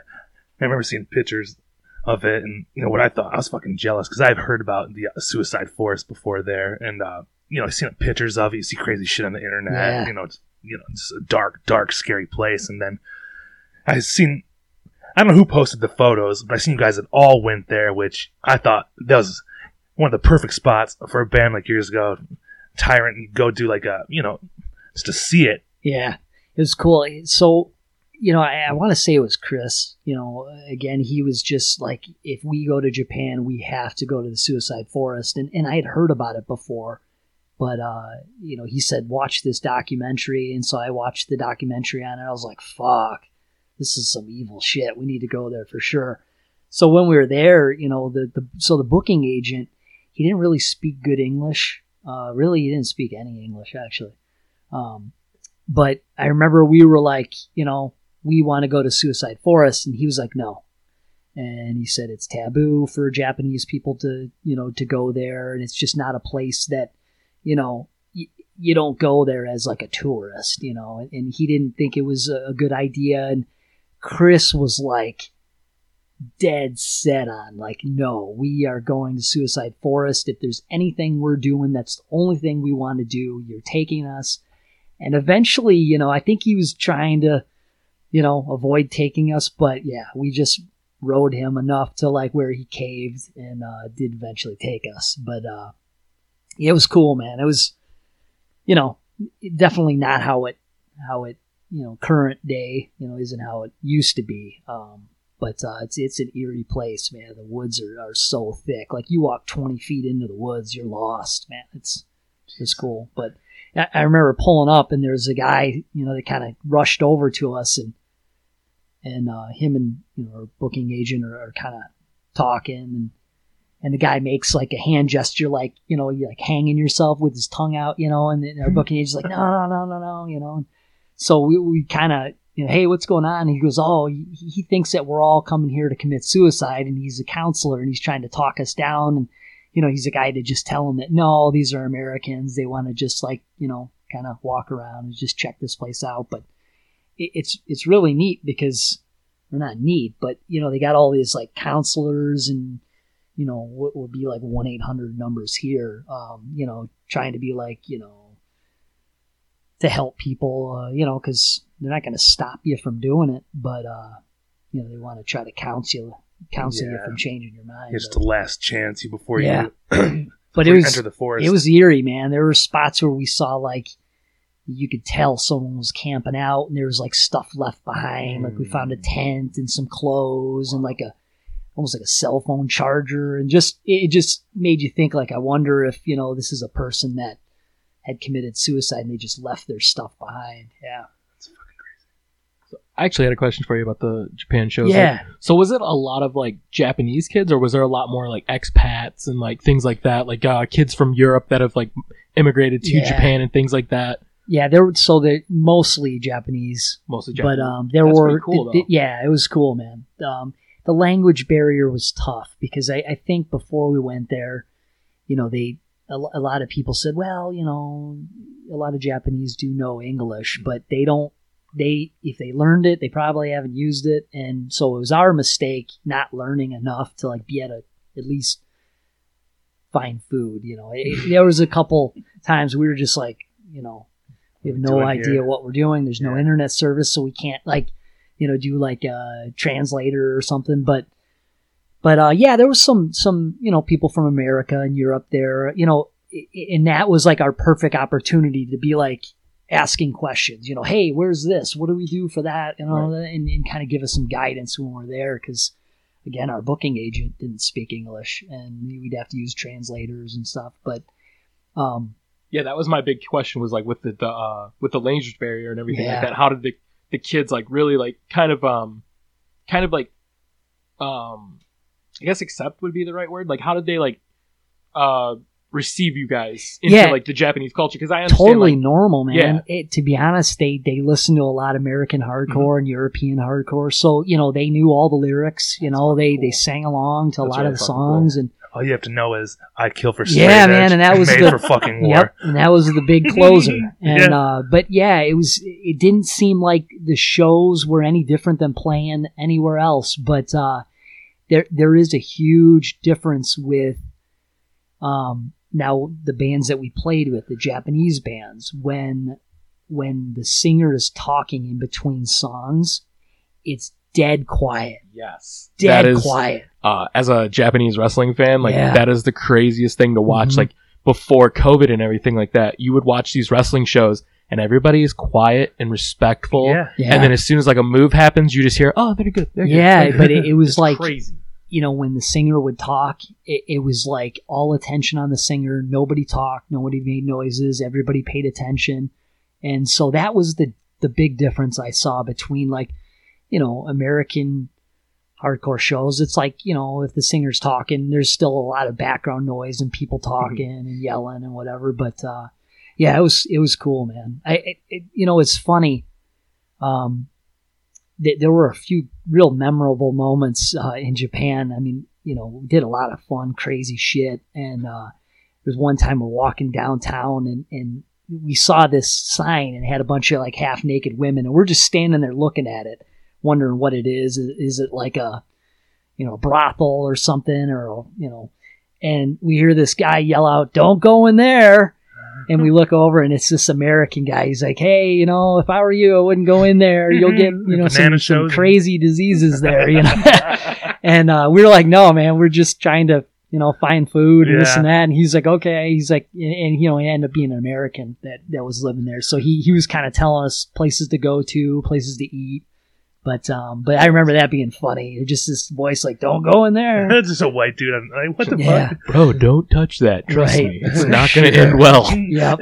One thing that actually just popped in my head too. I know in Japan, people being covered in tattoos normally associated with the Yakuza or like gangsters, disrespectful. Yeah. Or I don't know, but I know they sort of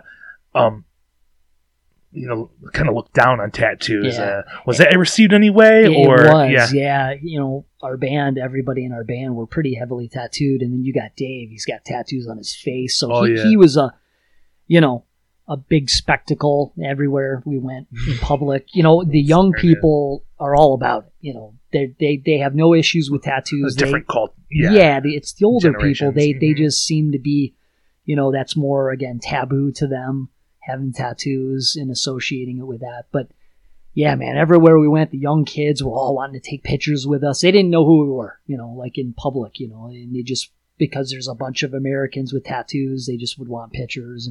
But of course, Dave, they see Dave and they're just like, eating it up, man. Yeah. So that it was pretty interesting, but yeah, I think we were talking about, going places, and they'd be like, "Oh no, you guys can't go there because you're covered in tattoos, and they won't let you in." I think even like, what is it, like Disney World there or something? They were like, "Nope, can't go there. They don't allow anybody with tattoos." Yep. So, but yeah, it was cool. It's funny, we played a show, and this guy comes up to me and he's like, "Kill everyone," and I was like, "What?" And he's like, "You play and Kill Everyone," and I was like, "How the fuck do you know who Kill Everyone is?" He's like, "It's my favorite band," and he showed me his iPod with Kill Everyone, and oh my god, as a band I played bass in, and I'm thinking like, how the fuck, side and I remember he was just like, "My favorite band," and it was so funny that here we are halfway around the world, and some dude's like, saying his favorite band is a small straight edge band from, it was like a Windsor, Canadian. Yeah. Michigan band. I remember that. I listened to them one time. Was it It's All Gone to Hell? One of their last shows, I think. I don't know if it was a last show or a reunion show or something. Yeah, so that probably was the It's All Gone to Hell last show, yeah. Tyrant played it. Alvin's. Yep. Kill Everyone played. Yeah, it was a good show. Fight It Out played, yeah. Somebody posted that flyer the other, I think it was somebody in Fight It Out. Yeah, Jeremy did. Yeah, I seen it. I was like, oh, damn, I remember that one. That was a hell of a show, and fucking It's All Gone to Hell was goddamn a good band too. Great band. Shout out.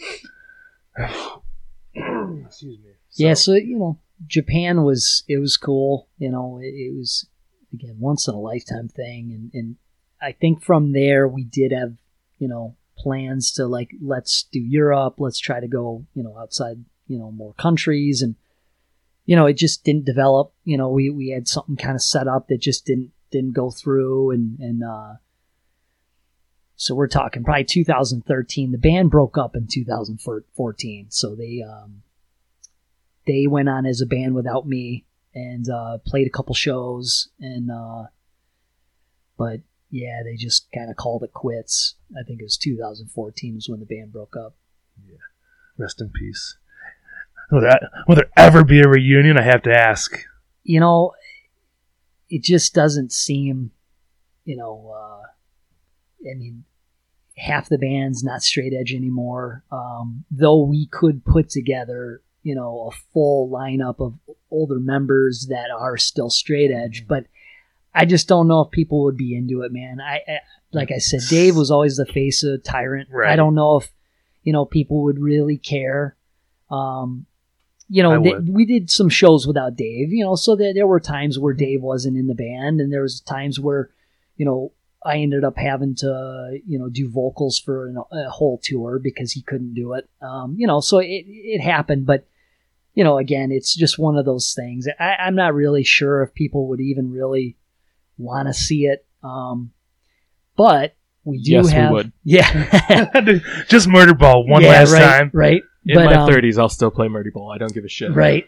But we do have, so my boy Brendan, who runs that Over and Out Records, he is putting out Welcome to Hell on vinyl, which is, I've been waiting for that thing to come out on vinyl for a long time. That's I know really a lot of exciting. people too that want to get their hands on it. So right now it's being worked on, artwork, we're trying to just, get things wrapped up for it.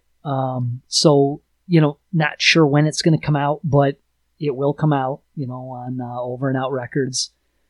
And, it's going to have all the original artwork. It's just going to be kind of a throwback, collectors. Right, people will eat it up. Yep. And it's just going to be, I think, one and done. Like, he's going to put it out, a special limited edition. And once it's treat. done, it's done. Oh, that's fucking exciting. Yeah. That's good because, you can find it on iTunes and whatever else. But Yeah. But, when you repress something, it just has a special feeling. When yeah. And I mean, let's be honest, man. Like, nobody collects CDs. I mean, I have every CD I've ever bought still, but. No. But, I don't. Fucking scratched up and broke and Yep. lose them. But a lot of people, they want that on vinyl. I've had a lot of people, ask about it, and it seems like, it's going to be. It's exciting. A lot Yeah. of people are probably into it. Yep. So it's never been on vinyl. Have you had anything on vinyl? We did. So Extinction. So that was our last EP that came out. So Eulogy pressed that on Yeah. CD, and then a European label called Filled with Hate. Oh yeah. They put it out on a picture disc, so it's like a double-sided picture disc. So yeah, it's vinyl, but it's it's not the classic. Yeah, 7-inch. But it's like a 7-inch double-sided picture disc. That's So, awesome. Yep. So fun. So moving on after Tyrant, there's a couple bands after that. What's when you? Yep. Terry and. Yeah. So after Tyrant split, and I had played in a few other bands. It was Reckless. Oh yeah. Shout out. And I then fucking love that one too. Andrew that played bass in Reckless. We started another band, or he asked me to join one of a band he was starting up called Bad Taste, and we put some music out and played some good shows. Played that Suicide Machines reunion show at the Trumbleplex. That was really cool. But that band didn't break up. We just kind of refocused it. Andrew went from guitar to vocals, and then the band name changed to Down and Out. So that was, a fun band for a while. We put some music out, played some shows, but eventually, with life, everybody just kind of has their things going on. But after Tyrant, we'd start up a band called Bitter Peace. Terry, who played in Tyrant, he wanted to start kind of a metal, kind of thrashy, I like that one. Slayer kind of band. So, he sent me some of the music he was working on, and I was all about it, man. I was like, hell yeah, this is, really good stuff. So yeah, we started working on some material, and we were kind of short a few members. So, we're kind of throwing around, who's going to play bass and, who's going to sing. And so he had mentioned this dude, Josh, wanted to sing. And I didn't really know Josh that well in the bands he had played in. But he came and tried out. And I remember, or he was already in the band. I can't even remember. But I remember him it was perfect. It was just like the perfect vocal style, for the band. And so we went in, recorded some music, and that was going great, man. We really were making some noise and playing some shows and writing more music. And, we had it was like a 4-song cassette that was released. I think it was released on CD too, but put out a video, and it was cool, man. It was going really well, and we were writing a lot of music to, do a full length or whatever. But that's when Cold as Life started back up. So they kind of got going with their band again, and TJ ended up joining that band. And it kind of put us on the back burner because, they were getting some big they came opportunities. back Yep. and So just on that path again as soon as they're on board. They just fucking full steam ahead. Yep. So it kind of put us on the back burner, and I just assumed, well, when we can do the band, we'll do it. And I was playing guitar in Smash Your Enemies too, so I was kind of doing both bands. And but yeah, it was just by the time it was all said and done, I just think the interest was kind of lost, and we just didn't continue on with the band, and so it was kind of a bummer. I think we all miss that band, but it was just one of those things where the buzz kind of fizzed out. So but Josh now has those two other bands, Yeah. Enemy of God and Hush, for which sure, man. Both great bands. Josh is such a fucking great dude, man. That so his other two bands are just killing. With Detroit hardcore. Hell yeah. Tough ass Enemy of God, and then you got the old school Yep. Hushed, which it's like on two ends of the spectrum. it's so crazy that he can it's impressive that he can do that. Yeah. Because some people scream, but then it just turns into, I don't know how to explain hushed vocals, but and it's fucking and tough it's either funny way. when TJ was telling me about him. I didn't really know him that well. I knew who he was, but it was talking to him. I mean, this dude's like young. His favorite bands are like Merciful Fate and like old metal, and I'm just like, what? This fucking young kid likes these old ass bands, but yeah, man, he's just a legit old metal dude. His fucking dad is an old metal dude, and so actually his dad and me are probably close to the same age. We were talking about actually one time at a show. He was telling me about a show he went to, and I was like, I was at that show. It was like Sepultura or something That's like hilarious. that. Yeah. No. The only show my dad took me to is with Ted Nugent twice. But Yeah. Hey, man, that'd be still cool. a fucking party. I was Yeah. 9 years old when I see Yeah, Ted man. Nugent, man. I was at Pine Knob back when Yeah. it was still Pine Knob. Right. And, just seeing, Yeah, I knew my- all the Ted Nugent songs. My dad, my whole life, he thought I just played devil music. He just Yeah. never supported anything. Talking I about killing did. your family. Yep. Yeah. Yep. That's what everybody says. They don't know. They're like, oh, yeah. Yeah. And We're trying to hurt your animals, right? Like, what? Yeah. And I remember too, he was, wanting to hear my band that I was in at the time or something, and I think I gave him a CD or something, and the moment he heard the word fuck, he was just like, yep, you're in a devil music band. Sounds like you're playing devil's music. Yeah. Anybody with a tattoo was a fucking devil worshiper to my dad. Yeah, I was like, okay. right, yeah. All right. So, on the wrong path. But, good things came, down the road. Cold as Life had, they broke up, the members kind of split, and Jesse was singing for him, and he called me one day and he was like, hey, we got all this music that we were writing for the new record, and we don't want to throw it away, and we're trying to put together a new project. And so he was like, do you know anybody that would play drums? And I said, my boy from King of Clubs, he had moved to Michigan, and so he's living here. And I said, he's a great drummer, he'd be down. And he was like, would you want to play bass? Because Matt's playing guitar, and they had another dude lined up for guitar. And I was all about it. I was like, yeah, man, playing music with friends, that's what I'm all about. Yeah. So, but yeah, so we started Born to Hate, so, and it would start off as, the music that was never released, that was supposed to be the new Cold as Life record. So, And ultimately, that's kind of what got the ball rolling. But as a band, we're trying to write music that, our own music, where we're all writing, trying to make the band more us. Because it's pretty apparent those songs, were wrote to be Cold as Life songs. They have that kind of sound. But I mean, we got a fucking stellar lineup, man. I mean, Matt is just like a fucking master on guitar, and Thomas is just a solid, great drummer.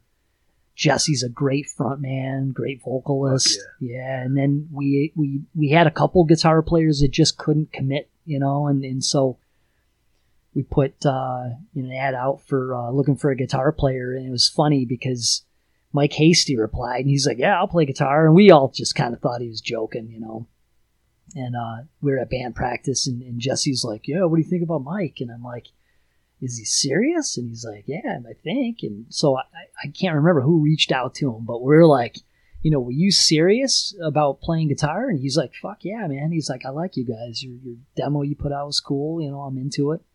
And so, yeah, Mike jumped on board, and I'm all about that because let's face it, man, his 3 bands, Earth Mover, Walls of Jericho, It's All Gone to Hell are just fucking all great bands. Fuck yeah, and man. he's a riff master. So, Yes. yeah, so the new stuff we're writing is we're pretty excited about it. Obviously, I'm excited. I can't fucking COVID, wait, man. Yeah, COVID kind of shut everything down Yeah. for us, man. We had a lot of stuff going. You shows. just get going too. I Got know, the demo yep. out. Yep. Your first show, September of 2019. Yeah, had a few shows over the winter, and Yep. then. but fucking that shut down. it's funny, going back to the start of this conversation was Prong, man. That was like for me like one of the first bands that drew me into the hardcore scene. Is that the And first time you played with them as a? First time I played with Prong, yeah. Okay. Agnostic Front, I played with that band several times. Yeah. But first time with Prong. So I was definitely like big smile the whole fucking night. Like, hell yeah. I remember this is seeing great. you, man. Yeah. Like, And, see what's it's weird because, I've seen them a few times, through the years way after that. But it definitely, when you're in junior high and you see them, and then you're in your 40s and you see them, it's a little different vibe, but it was cool, man. I was pretty excited.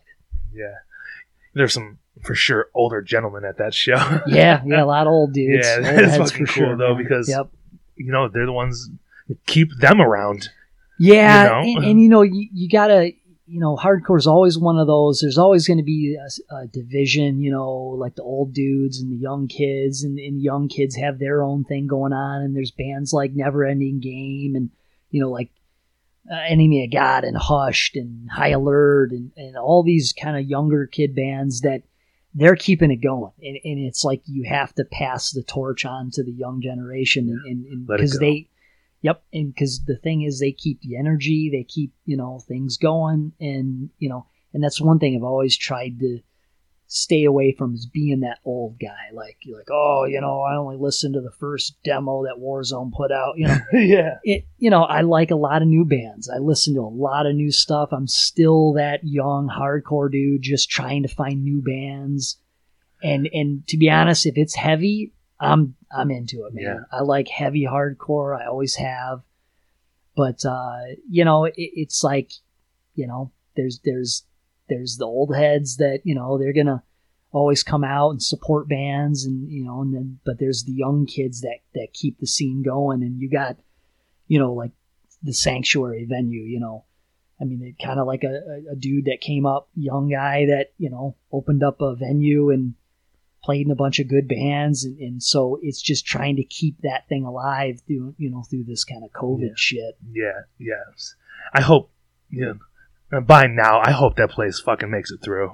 I think they will because there was a GoFundMe to help kind of support keeping the venue About alive. the merch, and they had some Yeah. things and Yep. a lot of money And raised. no I'm sure. doubt about it. Yeah. A lot of wrestling shows there, dude. Yeah. That place is fucking awesome. Yeah, it that is a place is great really place. cool. I love Sanctuary. Yep, and that's something that I don't think anybody in Detroit will let that venue die. I No. mean, even if it's like we got to do another fundraiser. All that's left. That Yeah. like Smalls, just a couple places, Yep. but the Sanctuary. It's called the Sanctuary for a reason. Yep. So So that's the thing. It's that's like a fun. hopefully place. once stuff settles down, I mean, the big thing is, I'm trying not to get too COVID political or anything like that, but it just comes down to, you got two camps fighting, Yeah. about whether it's real or it exists, and it's real. It exists. Oh, yeah. It's killing people. We need to be wearing masks. We need to be, safe. Yeah, it hit my dad right Yeah. at the beginning. My dad Yeah. was one of the first. Oh, yeah. Yeah. And I mean, it's media. Yeah, are they kind of blowing things up? Just to get- Possible. Get Are people to the look. are the That's, hospitals overfilled? Yes, they are. I mean, that's dangerous. So I mean, we got to take it serious. We got to, whether it's a vaccine or whether it's just trying to get through this, winter time, and hopefully things will start changing. And Yeah. but it's one of those things we just got to get through it. And then just hopefully, out in public. yeah. Just Just wear your mask, people. Just wear your mask when you're in public. Yep. Yeah. But the thing is like you think of all the good shit that was lined up that got shut down, man. Life of Agony was supposed to play Detroit. Sick of it all. Agnostic Front, bunch of great shows. And I mean, that show was bummer. So fucking good because they even had rebooked it, and then it just got passed up again. Like same thing with Life of Agony, man. Yeah. I had tickets to Life of Agony was playing. Actually, not Detroit, Flint. And it got canceled and rebooked to October, and then that got canceled. And so it was just kind of a fuck. Yeah, because I was really looking forward to see Crown of Thorns. I've never seen them before, and I've that'd always been loved cool them. for sure. It's more, I don't know, it's like poetry, that band, to me anyway. Good band, and fucking Danny Diop. Yeah. I love that guy, it's man. It's funny. So me and Thomas from Born to Hate, we were talking a couple weeks ago, and we had played in Iowa. And when we got back, he was sick as fuck. And this was January. And I remember he was like, man, I've never been this sick in my life. Fever and coughing. And we were just talking the other day. And I thought, did you ever consider you had COVID? And he's like, no. And I'm like, I bet you had it. It was right when, right before things started really coming down on us. And the way he described his symptoms to me, current day, I was thinking like, gosh, that's COVID, man. You had it. Yeah. And that was in January. And I remember, talking to people and they're like, gosh, I got this cold that I just can't kick and this fever. And I remember thinking like, in retrospect, like shit, everybody. They probably all had COVID. Yeah. Or, who hasn't had it, we're asymptomatic, they had it. Yeah. But I mean, it really bum rushed the United States. So Thomas, you were, what was that? Like case 0 or whatever, or case 1. Oh, yeah. Patient zero. Patient 0. You ruined our life, Thomas. Yeah, piece of shit. I don't even know. I'm just kidding. Fucked it up. No. Yeah, so, we got some new music we're writing. I think, our goal is to, get a few more songs written. Maybe get in the studio, record some new songs, try to, get a 7-inch put out or something. So yeah, especially with Mike Hasty, I'm sure he has a lot to add to it. So. He does, man. Yeah, he's like a library of music. Mm-hmm. But his own style. And between him and Matt, it's like you couldn't ask for 2 better guitar players. He's a beast too, dude. Especially his backup vocals, who Matt's is evil, yeah. And it's like, his guitar ability is just it's amazing. I mean, I have friends that they're good guitar players, and my cousin is a shredder, but Matt is like takes it to just a new level. Yeah, a new level by Pantera. I'm glad you guys are still doing something. You know, it's like I said it before, but in Detroit, it seems like there's 50 musicians, but there's like 200 bands. Because everybody's sort of interchangeable through this band. It's like it's like a checkerboard. You move one here, and it's all sort of move around. And I think you just have that in hardcore. Where I think what drew me to hardcore at a young age was like, oh, these dudes in bands are young. They're younger people. They're not grown adults. They're writing lyrics about stuff I can relate to, and stuff that it wasn't like. Over our heads, and I think that's what led me to bands like Judge and Slapshot and Biohazard and some of the smaller hardcore bands. And it's just one of those things, you get these young kids and they start bands and then they see, hey, this is attainable. Like you can start a band and play with your favorite bands.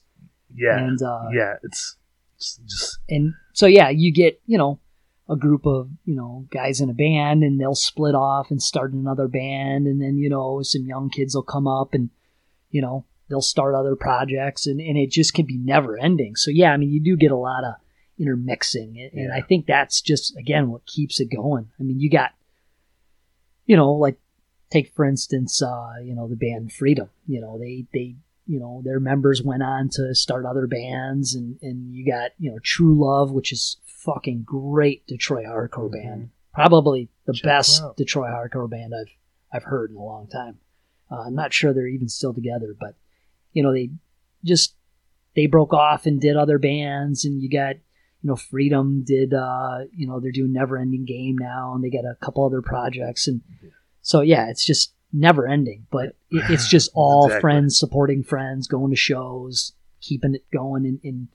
And to me, that's kind of what hardcore is. It's not always about trying to reinvent the sound. It's always about like, hey, look, we want to keep this sound alive. Like, Biohazard's Biohazard, but, you got bands that want that vibe and that groove, and it's like you can write that music to kind of keep that ball rolling, because we know Biohazard's, they're kind of done as a band, but, as a younger person that might have not ever seen them, it's that young person. Yeah, I've seen them a bunch. They're just never amazing. seen them. Yeah. But yeah, it's just something where you're just trying to keep a sound alive, and that's why you'll hear bands like like Hush, for instance. I mean, they kind of have that Negative Approach, kind of older, heavy, kind of punk, hardcore sound, and it's just cool to hear people still doing that stuff. Yeah. Speaking of Negative Approach, I do like their version of Ready to Fight. It's really good. Yeah. I think they on their last they did like a winter demo last year. They put it on. Hell yeah! And Josh really does a service by doing that song, man. He does. He's a great front man. Get them going. I remember the first time I seen them with H2O when they played in Ferndale. I think. Yep. The Loving Touch or whatever. But because I'd caught the very end of them and I heard them and it kind of reminded me of like Blood for Blood. Yeah. But then I heard I'm Ready to Fight. I said, fuck, keeping it real. Yeah, man. Fuck, keeping it Detroit, man. You cannot go wrong cover Negative Approach. I mean, it's like the trinity of Detroit hardcore: Negative Approach, Cold as Life, and Earth Mover. Mm-hmm. Those are the three, man. I mean, you can't really.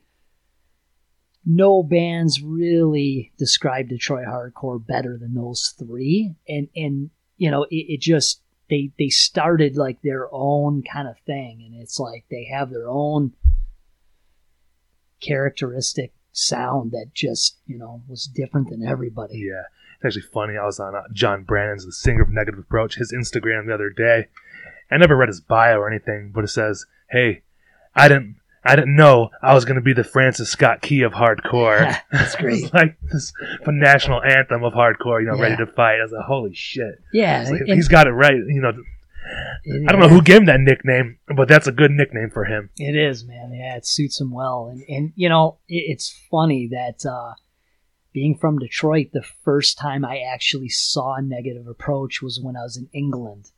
I was there just for a vacation, and I think I kind of looked, ahead of time, and like, oh, what's going to be going on when I'm there in Europe?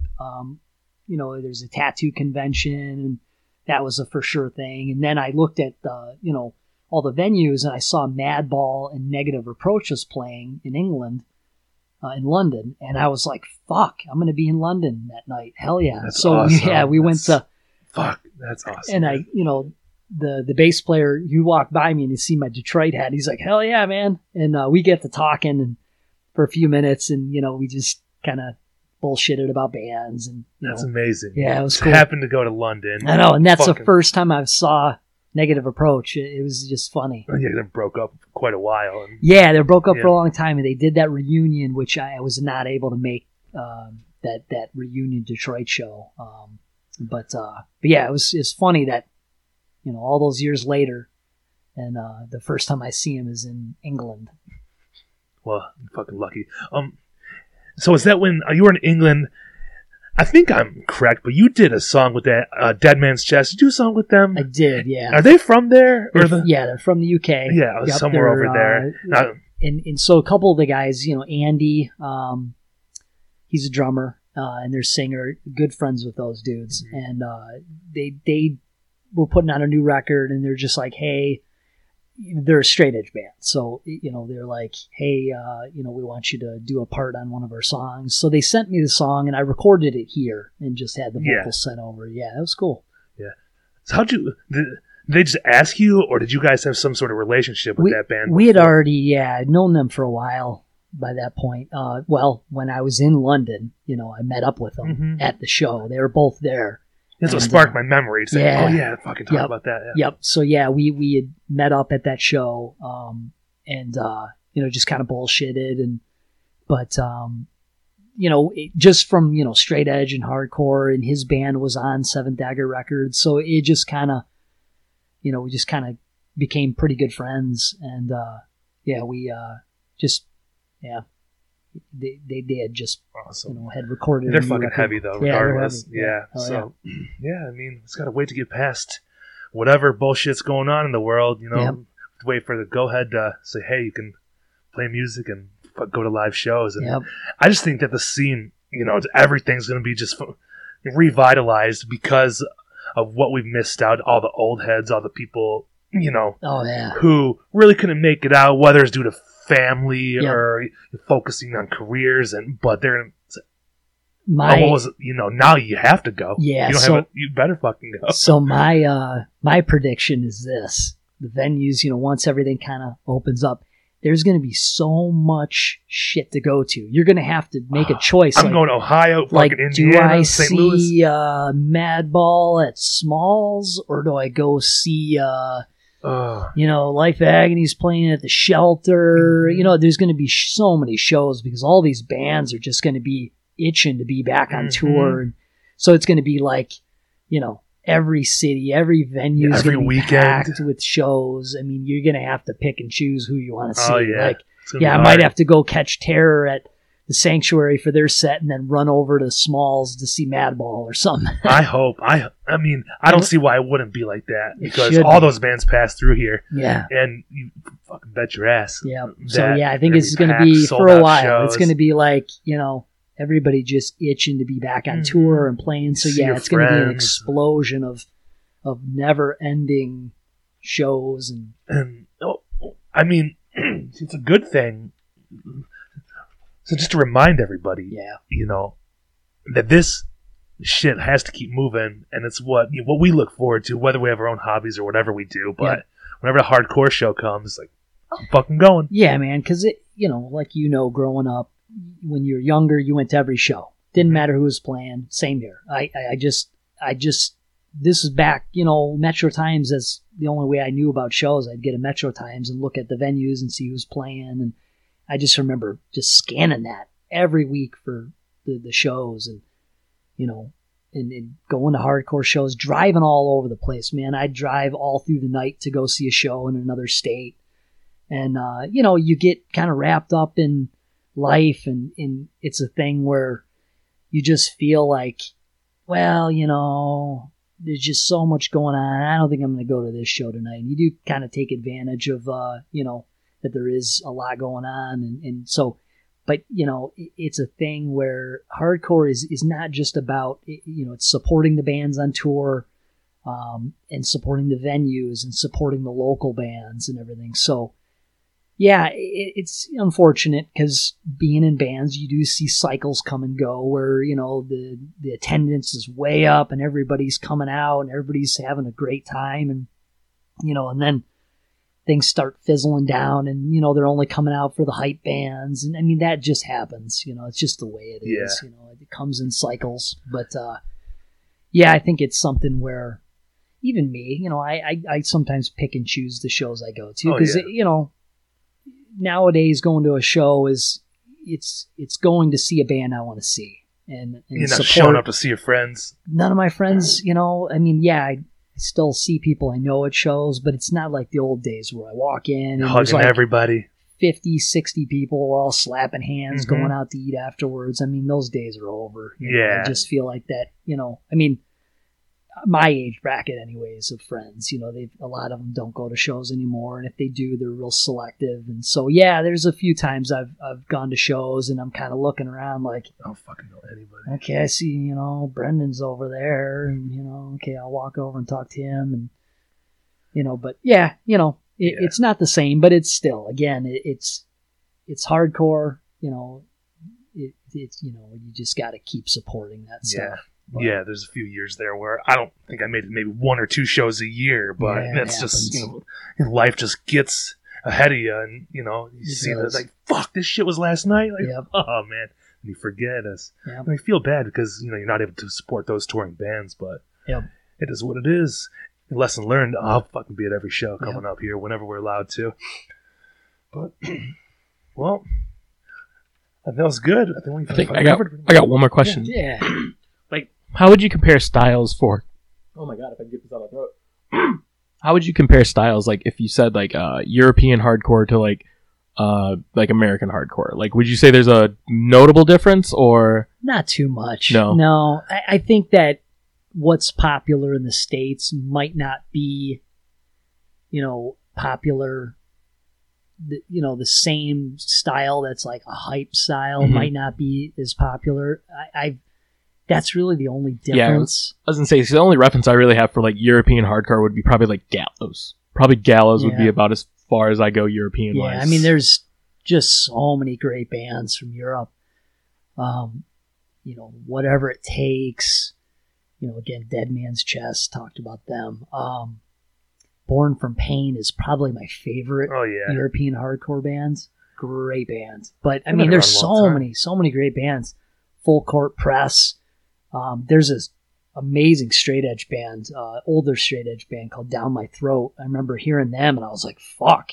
I don't know how I got a hold of their music, but there's a lot of good bands, man. When King of Clubs went to Europe, we played with a lot of really good kind of young, fresh hardcore bands. And I'll be honest, they weren't playing anything different than the U.S. It was all kind of about the same style hardcore. And everybody kind of was into the same stuff. So I don't think there's that division like there maybe would have been back before the internet. I think European hardcore, like they were just getting like U.S. hardcore bands through the mail, and like that's how they were exposed to it. Right. And some bands were able to tour over that way. But I think with the internet nowadays, it's like everything's pretty exposed. All the bands. So I don't think there's that difference in sound. Right. Like there might have been. Yeah, even American bands will be on a European label. Isn't Filled with Hate? Aren't they somewhere in Europe? They're a German label. Okay, yeah, and then Knives Out, wasn't that what? Knives Out's from you France. guys were on? Yep. Yeah. Yep. So, but the nice thing about those labels is they'll kind of work with bands that might not really have a lot of buzz in the U.S. and it's cool that they'll kind of pick up and put out some blow stuff. up in Europe, and They do, man. That's King of Clubs initially put out the first record on Filled with Hate, and it did really well in Europe. And I can't say that other than our hometown and maybe a few states around us, I don't think many cared about King of Clubs in the U.S. But in Europe, I mean, when they went to they toured Europe a couple times. This is when I wasn't in the band, but Nasty was opening for them. There was like big European bands now that were like openers for King of Club shows. So I mean, it was cool to see like label like Filled with Hate and Good Life Records and Knives Out that were just giving kind of younger bands a shot and putting out stuff. And yeah, it was cool. Yeah, you gotta have some of your friends from Iowa come here and do a King of Clubs Born to Hate show. Yeah. That'd be fucking fun. People would be like, King of Clubs, who's that? Is that like a... push them for a couple weeks and they'll know. Yeah. All right. Don't worry, we'll put their songs on here. Yeah, we'll throw one on. I don't know, man. Fucking covered it all. I think that was a good one. Hell yeah, man. You have to end it here. Well, thank you for having me on. Yeah. Cool. Thank you again, man. Thanks for coming back. Thank you. It's no secret. It's like a different world when you take those off. Yeah.